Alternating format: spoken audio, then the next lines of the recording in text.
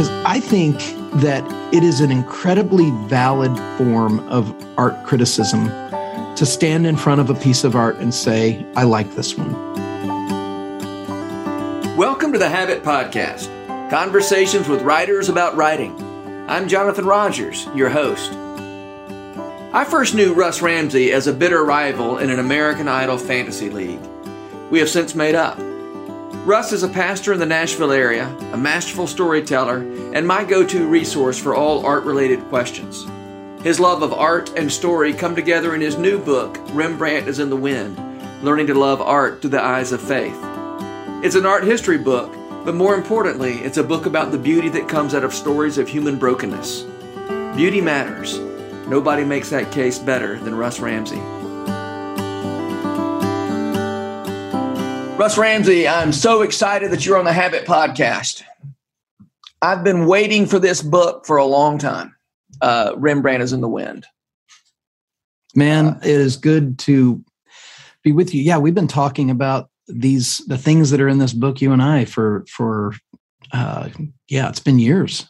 I'm trying to think what the first of these. So this book tells it's a long stories really about 9 painters. Yep. Is it fair to say 9 works of art, or is it just, would you say 9? It's 9 long form stories about artists or particular works of art or particular groups of artists and the work that they made together. So some of them really do feature primarily on a particular work. Like there's a chapter on Michelangelo's David that really is just kind of laser focused, and one on the only painting Van Gogh ever sold while he was alive. But then there's another one that's kind of about the birth of Impressionism and the community around that. So they and then a couple of them are really kind of more biographical about particular artists like Edward Hopper or Henry Tanner or Lilias Trotter. But each chapter is a kind of a standalone story. Yeah. So the first of these essays, I've read most of them, and I've heard you give talks on most of them. But the first one I heard was actually the title essay, Rembrandt is in the Wind. And it's a fascinating story about the Rembrandt being stolen from the Gardner Museum. Is that what it's? Yeah, the Isabella Stewart Gardner Museum in Boston. In 1990. So it's been, and none of those paintings, 13 works were stolen, worth $500 million. It's the single largest property theft in American history. And they were taken one night, and nobody has heard or seen them since. Yeah. Like Netflix did a special on it that you can watch. I think it's called This Is a Robbery. And then there was also a big podcast that was all about it. And they were kind of delightfully dissatisfying because it's a whodunit with no answer, right? Yeah. So, but my chapter focuses more like on the story of the storm on the Sea of Galilee that the painting represents, and kind of the theological conundrum of we live in a world where works like this, with the subject matter they're about, Jesus' disciples pleading with him, "Don't you care that we're perishing here?" Was cut out of its frame with a razor blade and rolled up and driven off into the night. It's a compelling story that's kind of like, that is a version, that heist was a kind of a version of the kind of storms we find ourselves in a world that's kind of profoundly broken where that kind of thing happens. So that was the first one that I wrote. And for the book, I actually just wrote it kind of as an essay to give as a talk. But then it got me just spinning on, there's got to be just so many stories to explore and uncover. And it was a blast to just get into things. It's you've written about so many different things throughout your career, in the last 10 or however many years we've known each other.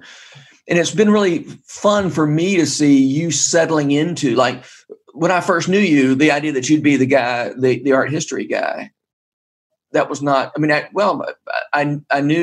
did know that you were interested in art, but the thought that you would settle into this thing, that now this is such an important part of what you do, including on social media. You do these Art Wednesday things that I think are just so fantastic. I guess that's not a question. You got anything to say about this idea? Yeah, there's a cohesive. So I've written 3 books that are narrative retellings of the story of Scripture, and another that's a memoir. And I think what all 5 books then have in common, including this one, is their storytelling. That there's a fascination with the slow unpacking of a story and the way that they shed so much light on the human experience, And so it's funny, like as I was doing a lot of the work for the Rembrandt is in the Wind, it occurred to me I'm doing, I'm a pastor full time. And so I write a sermon every week and preach it. And I realized I'm kind of just doing exegesis here, but I'm exegeting a painting. It's the same. It's a very similar process. Like I'm researching and reading and taking notes and trying to connect dots and trying to understand. And I found that for the Rembrandt is in the Wind book, it was a lot of the same kind of muscle that I was using to write the narrative retellings of Scripture, where I'm like, okay, here's the data. Here are things people wrote about it, and how can I weave these things together? So that's what they have in common. Is kind of the storyteller's voice. But I think since I was a kid and in school, art was always one of the most compelling things to me. I was fascinated by it. And with the advent of the technology that's at our fingertips now, it's so much easier to research and to dig deep quickly without having to, find special libraries that, house the books that are related to all these things. Yeah. So talk to me about why, this is an art history book for lay people. Yes. Is that fair to say? It is. Well, why do lay people need art history? Well, I think that art, like if I just were to say to somebody, hey, I've written a book about art, most people who are not super into art are going to have a pretty similar initial response. And that is perhaps a feeling that it's not a book for them. Yeah. Because it's a subject matter that can feel intimidating, or like I have to have an art history degree in order to be able to understand it. And it's also the experience that so many of us have had where somebody has shown us a piece of work, or we've stood in front of a piece of art and just not had we just don't get it. There's certain artists out there that hang in, the Louvre and the Met, and people stand in front of them and say, "What is this?" Like, it's just a bunch of color fields. Like, what? Why is this in a world-class museum? And so, I think there are a lot of obstacles to people engaging with art because we feel like we have to engage as an art critic. And so for me, I was wanting to write something in a way that would say, you don't have to be an art historian or an art critic to really engage with art. And it's funny because I think that it is an incredibly valid form of art criticism to stand in front of a piece of art and say, I like this one. Just as much as it's a very valid form of art criticism to stand in front of a work and say, I don't like this one, or I don't get this one. I think as Westerners, we kind of feel like we're supposed to be able to walk up to something and absorb it and get it immediately and translate that into abstract nouns. Right? Yeah. This is about human suffering, and this is about whatever. Exactly. So I had an art teacher in high school who told us young art students, she said, if you want to be an appreciator of art for the rest of your life, here's how you do it.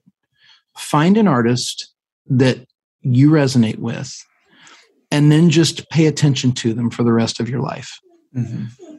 Get a book or two about them, get a coffee table book. When you're at a museum and their work is there, go look at it and read the plaque on the wall.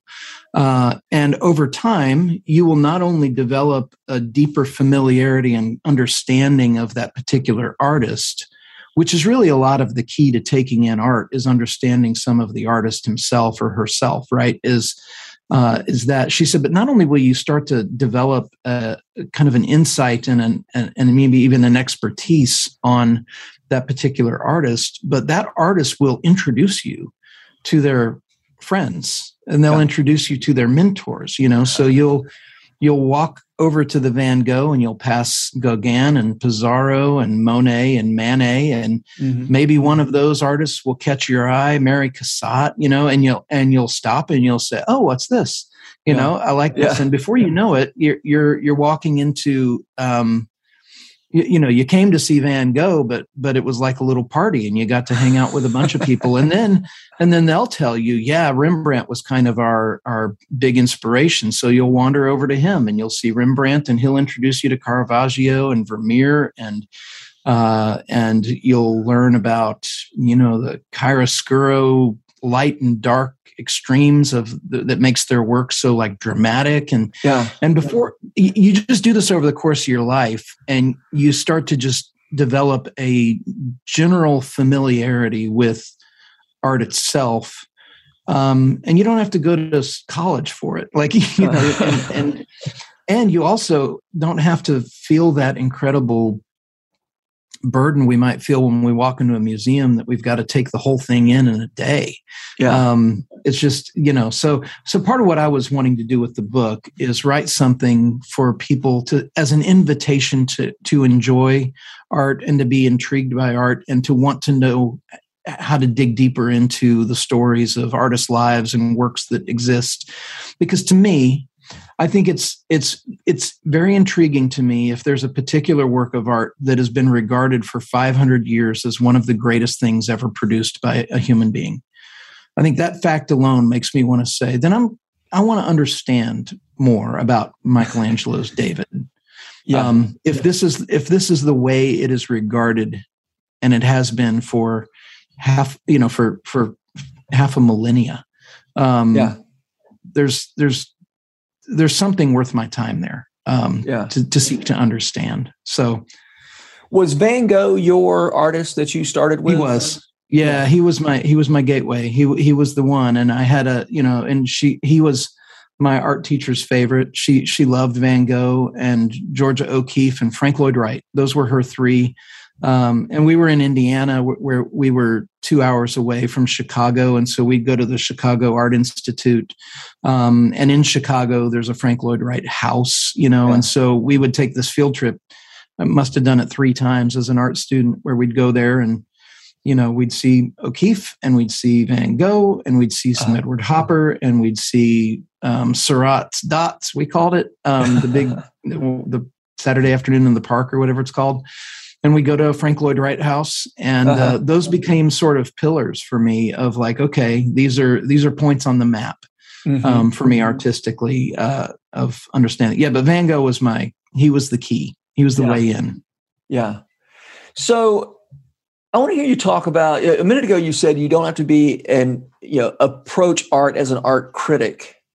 In that to stand before a painting and say, I like this one, or even I don't like this one, is an okay, form of art criticism. I think maybe I think that's the way you put it. Tell me about that. Like, what does it mean when you say approaching art as an art critic? What do you mean? Well, I mean, like the art critic, the caricature of the art critic that people have in their minds. That they understand all of the history, and they're just kind of this fluent fountain of all of these French names and words and movements, and they call the Paris salon, the salon, and things like that. Where there's kind of this sort of insider, inner ring kind of thing. And I love being around art historians because they're usually never the cartoon, right? Mm-hmm. But I think in our minds, it's the Anton Ego in Ratatouille. Is kind of the art critic. He's the food critic. There. Yeah. I think we can feel like because we don't know much about art history or art criticism, we're not qualified to really engage with art in any kind of a valid way. Mm-hmm. And so we'll self-deprecate and we'll say, oh, I saw paintings, but I had no idea what I was looking at. I think, well, no, you do. Yeah. I had a funny experience with a coworker a number of years ago who loves Mark Rothko. And Mark Rothko is, if you're not familiar with him, it's a lot of color fields, rectangles. And I'd seen some Rothko online and read some things. There were some articles that were coming out about him at a particular time. And I was a person who said, I just don't get it. I don't get that. And she said, okay. And we were talking about it in the context of I was getting ready to go to New York City and go to the Met. Uh-huh. And there are a bunch of Rothkos there. And she said, okay, have you seen a Rothko in person? I said, I have not. And she said, all right, here's what I want you to do. I want you to just walk up to a Rothko and stand in front of it and just ask yourself, is this stirring anything inside of you? And doggone it, Jonathan, it stirred something inside of me. And for the life of me, I can't tell you what it was. Yeah. There was a green rectangular shape and an orange one underneath it and kind of a brownish black. And I just was like, I wanted to stay and linger over this thing. And the same way with like Jackson Pollock, which is just kind of organized chaos and the paint splatter and all that,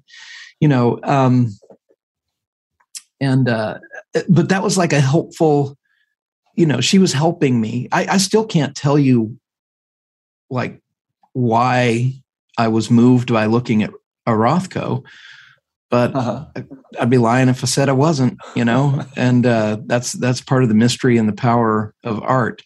Now, an art critic or art historian would probably be able to opine on that and say, well, I'll tell you exactly why you were moved by, right. Yeah, right. I don't think we have to.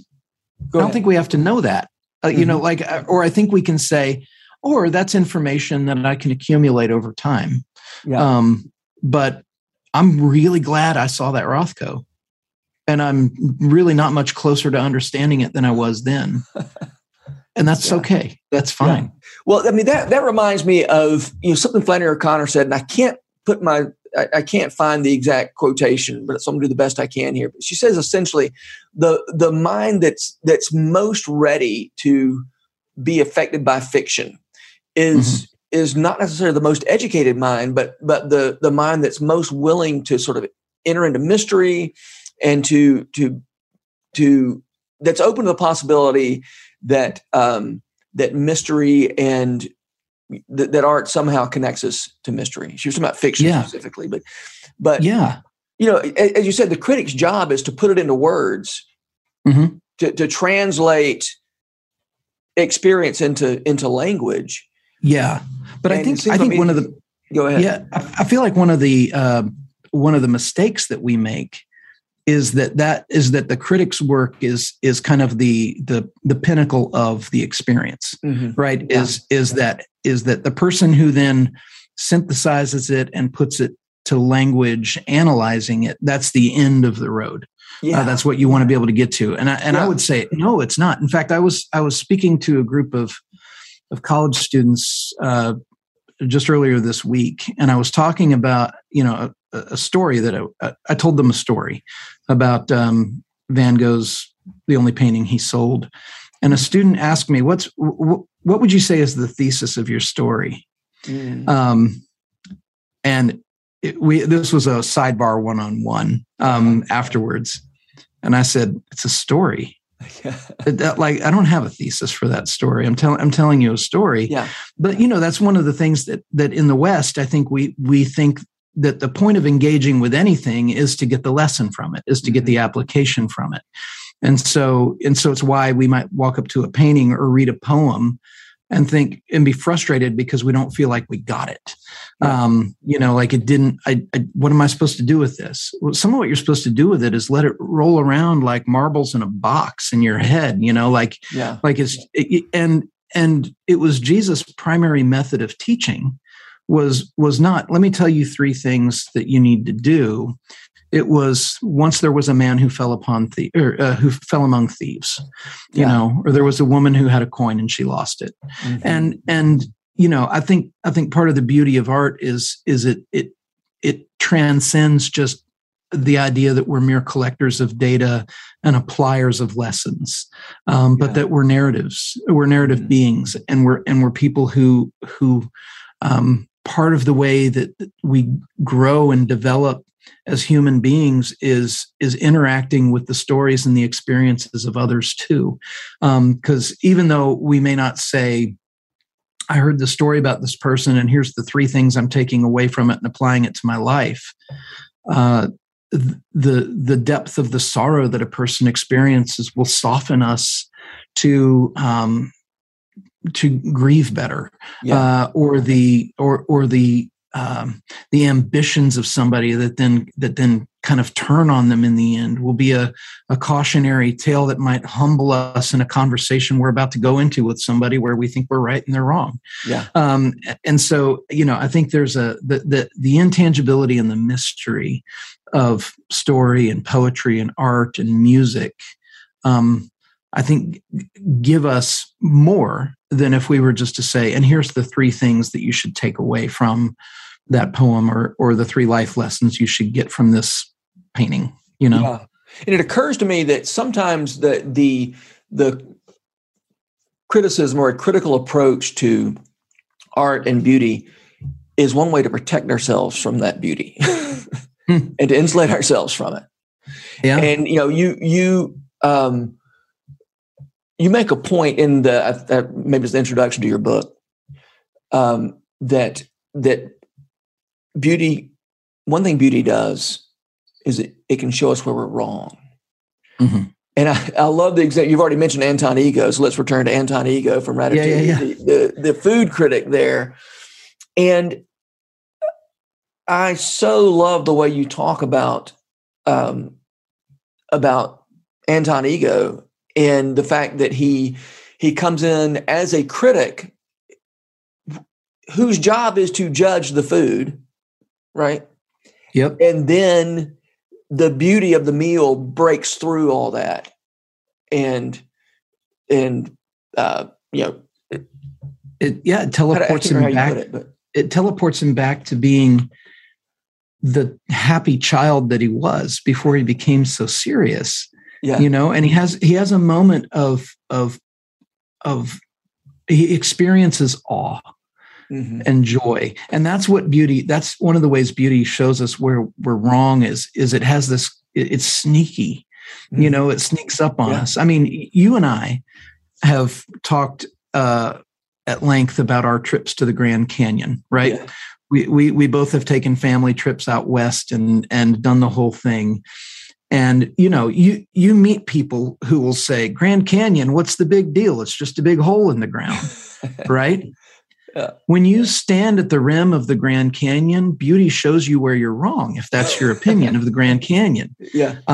Because while, yes, it's a big hole in the ground, there's also something about the way that the scope and the breadth of what you're seeing makes you small, and also makes you wonder at the complexity of what caused something like this, and the power of what must have caused something like this, and the time and all of those things. And that's part of what beauty does. It kind of exposes error when we form impressions without knowledge. Yeah. And so, without firsthand experience, we may decide that we just don't like people, a certain group of people, or a certain foreign country, or something like that. I don't ever want to go to that country. But then you go there, and the beauty of a place and the beauty of people and the beauty of flavors and culture will gently rebuke you, in a way that also then draws you deeper into something good. And I think what beauty does is it brings specificity to prejudice. Yeah. So I have a general prejudice against something, and encountering the beauty of that thing shows you where your prejudice was just misinformed. Mm-hmm. Yeah. I'm gonna put you on the spot. Is there an example of when that's happened to you in your life? Yeah. There's many. I think the Grand Canyon would be one, but let me think of some others. The Mark Rothko experience would be another one. Mm-hmm. Yeah.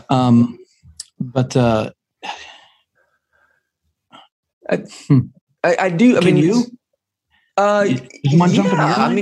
Yes. I would say, just kind of in general, as a young person who was of sort of an analytical frame of mind, and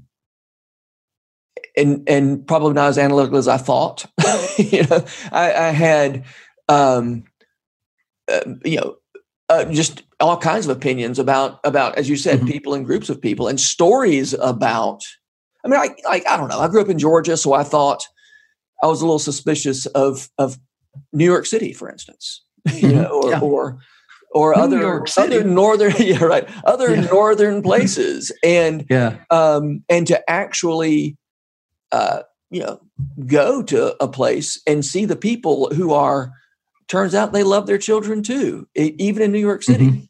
And you put it in terms of specificity. When you see specific people, I mean, you've got a category of I don't know. I mean, if you're suspicious of Middle Easterners, if you actually know some Middle Easterners, it's hard to. Those generalities don't last very well. Elaine Scarry wrote a book called On Beauty and Being Just. And she says it like this. She said, beauty always takes place in the particular. And if there are no particulars, the chances of seeing it go down. And that's what prejudice is. There's a lack of particulars. And so the beauty comes in and starts to show you the particulars. I did think of an example that's very poignant for me. So I'm a pastor. My main job is I'm a pastor of a local church. And I have found over the course of my life for the local church to be one of these kinds of places that when I was younger, I thought, maybe I'll go to church, maybe I won't. It'll be me and Jesus and I'll read my Bible. But, and as a pastor, as somebody who's been with the church, one of the things that I know to be true about the church is that it's a place where the Lord picks your friends for you. Yeah. Where people walk through the door and they're part of your community if they stick around. Mm-hmm. And if they stick around and they're part of the community, I look around and I think, I don't know any other organization or any other kind of setting in which I would have ever been friends with this person. Mm-hmm. We're nothing alike. We there are things about them that I find odd. There are things about me I'm sure they find odd. Mm-hmm. And yet I spend more time with them in person than I do with my own mother, because I see them every week. And that's been one of those places where I think that the church, when the church is turned into a cartoon, or the church is known for the worst of what Christian people or people in positions of power within the church have done, which are all tragic and horrible.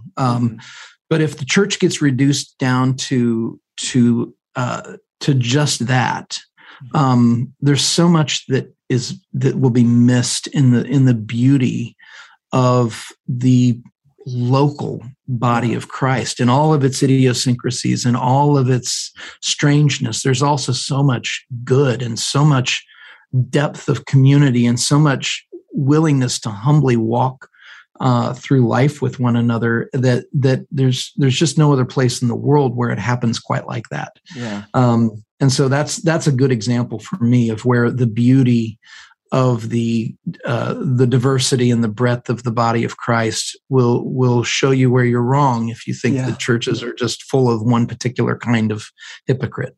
Yeah. Yeah, that's good. You speak of a theological responsibility to engage with beauty.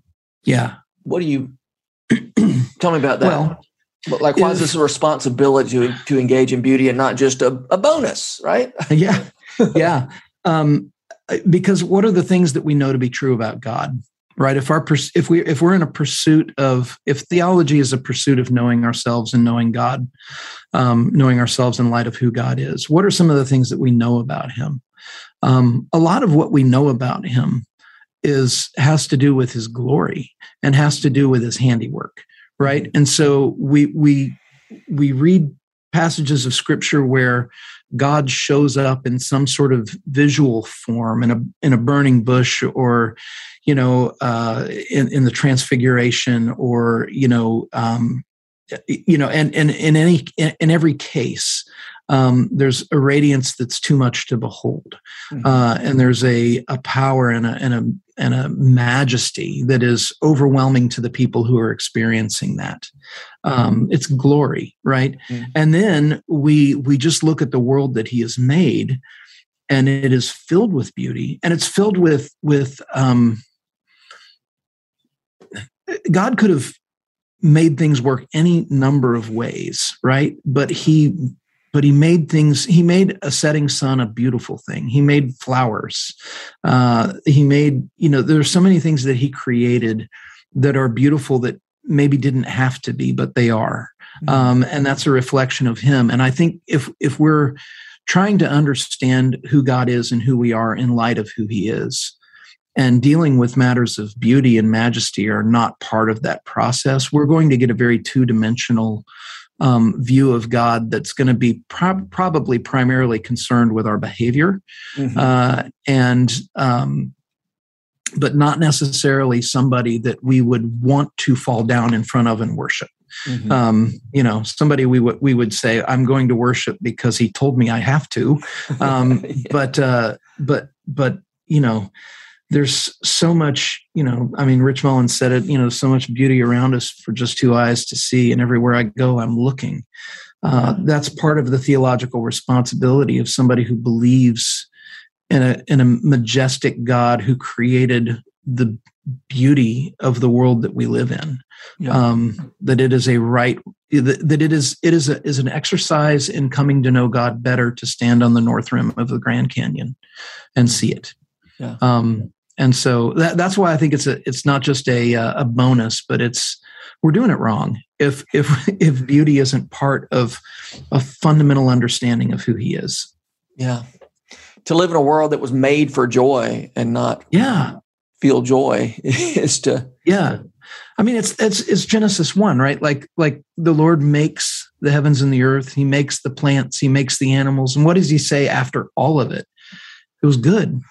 Yeah. It was good. And I just think, okay, what must what must it mean for God to say something is good? How good must it have to be? Yeah. Right.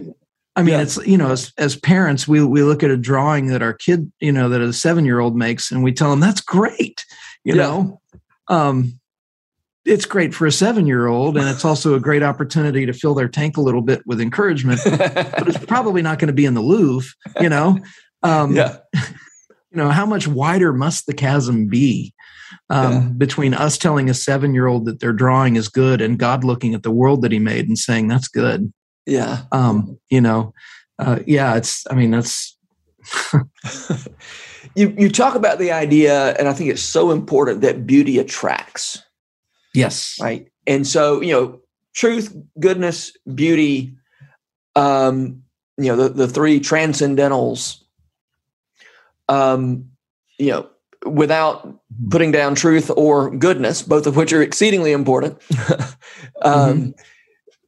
But it seems to me that truth and goodness, those are things that we pursue, and beauty pursues us. And beauty, even if I'm resistant, and there are plenty of times when I'm resistant to truth and beauty, truth and goodness. Sometimes I'm also resistant to beauty, and beauty, I think you've used the word in this conversation already, sneaks up on you, right? Yeah. Sometimes you just don't.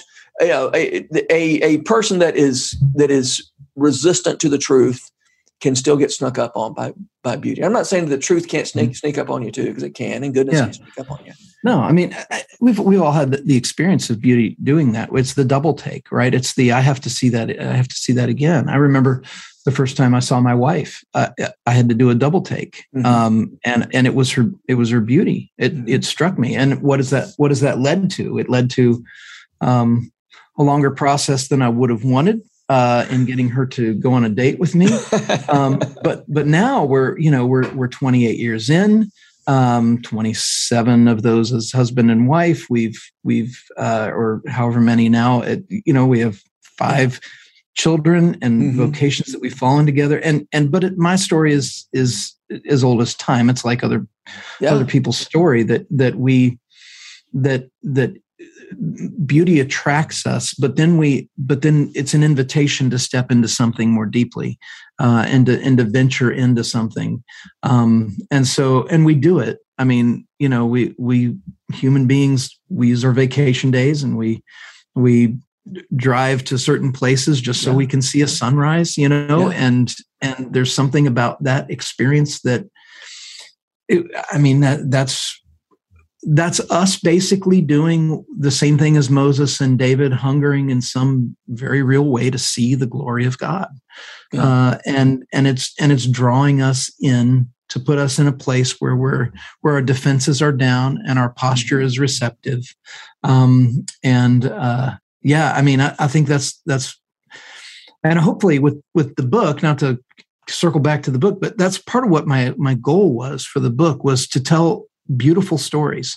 And by beautiful, I don't mean all happy. Like there's some of the stories in the book, there's no hagiography here. Like if I'm going to tell you about a painter whose life was a hot mess and were probably insufferable people, that's what you're going to read about. There's some chapters in there where the chapter on Caravaggio. I was just thinking about Caravaggio. You said a lot of what we know about his life is from police reports.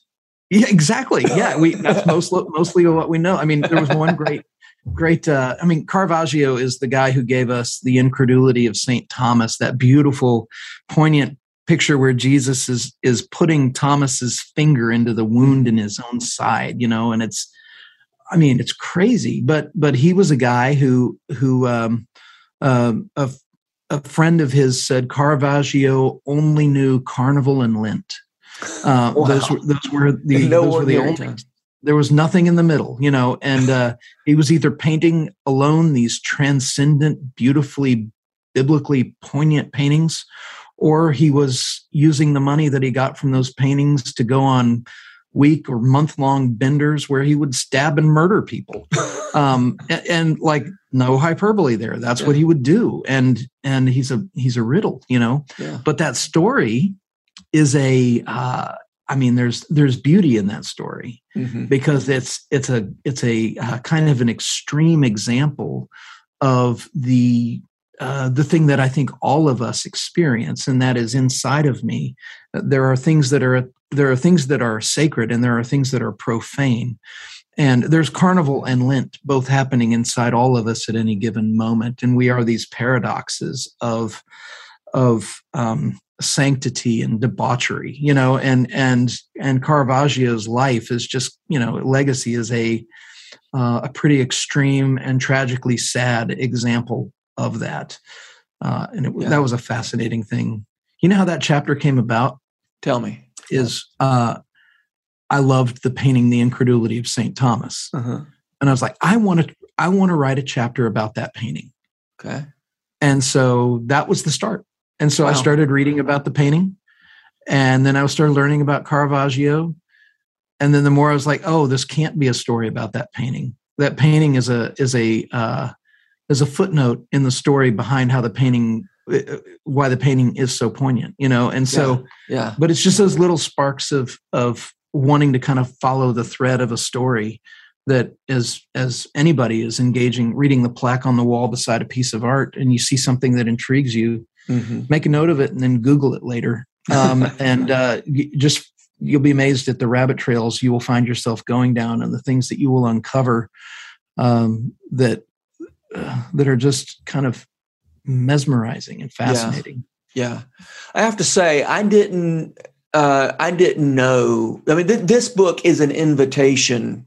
This is an attractive book. It attracts me to something I didn't know. I was interested in Caravaggio. I didn't know, I was interested in art. I mean, I have known because I've been hearing your talks for these last few years. But you have opened up a world to me in these chapters, and so you say, you talk about these stories being beautiful. They really are beautiful. You've written something beautiful here, and I'm really proud of you. I'm proud to know you. Thanks, man. And I'm really glad that's been your response, because that's what my hope is for this particular book, is that it is an invitation for people to say, man, that was, the second chapter is on Michelangelo's David, and great chapter. It is that story is just such I'm not boasting in what I wrote, but the story of Michelangelo's David is like a heartbreakingly beautiful and complex thing. It is. So that was the hope. And so I'm really glad that has been your response, is that it's been an invitation to go deeper in. I think, as much as I love books that are about things I already love, I just love books that make me love something I didn't know I was going to love. And that's what this book does. When we engage with art, one of the things that I mentioned in my chapter on Van Gogh's Red Vineyard is that when you walk up to a painting that you've never seen before, that painting belongs to the world. But if it's a painting that you connect with on some level, by the time you walk away from it, it's become part of your personal collection. And we all have this, right? We all have sort of personal collections of music and literature, but we also do this with art. And one of the things that I think I can promise with this book is I'll add at least 9 works to your personal collection, things that you will feel belong to you in a very real way, things that you'll say, I know something about that, or there'll be an air of familiarity when you see it, where you'll feel like when you go to a party and you're not sure, you don't know anybody there, and you see somebody across the room. I've been to parties at your house, Jonathan, where it's been that way. Where I've gotten there and I'm looking for I don't know most of the people here. Yeah. Oh, there's somebody I know. That's where I'm going. I'm going to go right over there now. But also, the first time you came to the Christmas party at my house, you hid in the bathroom for a long time. Panic room.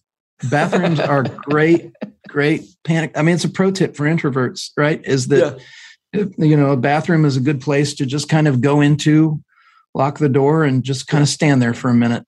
Yeah. Yep. Yeah.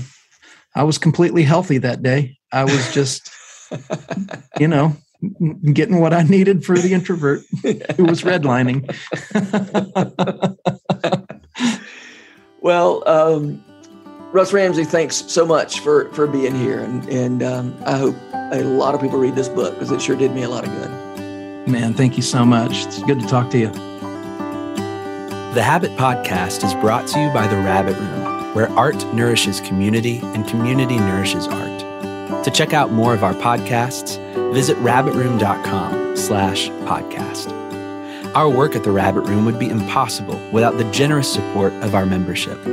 If you'd like to learn more about membership at The Rabbit Room, visit rabbitroom.com/member. And thanks for listening. The Habit Membership is a library of resources for writers by me, Jonathan Rogers. More importantly, The Habit is a hub of community where like-minded writers gather to discuss their work and give each other a little more courage. Find out more at thehabit.co.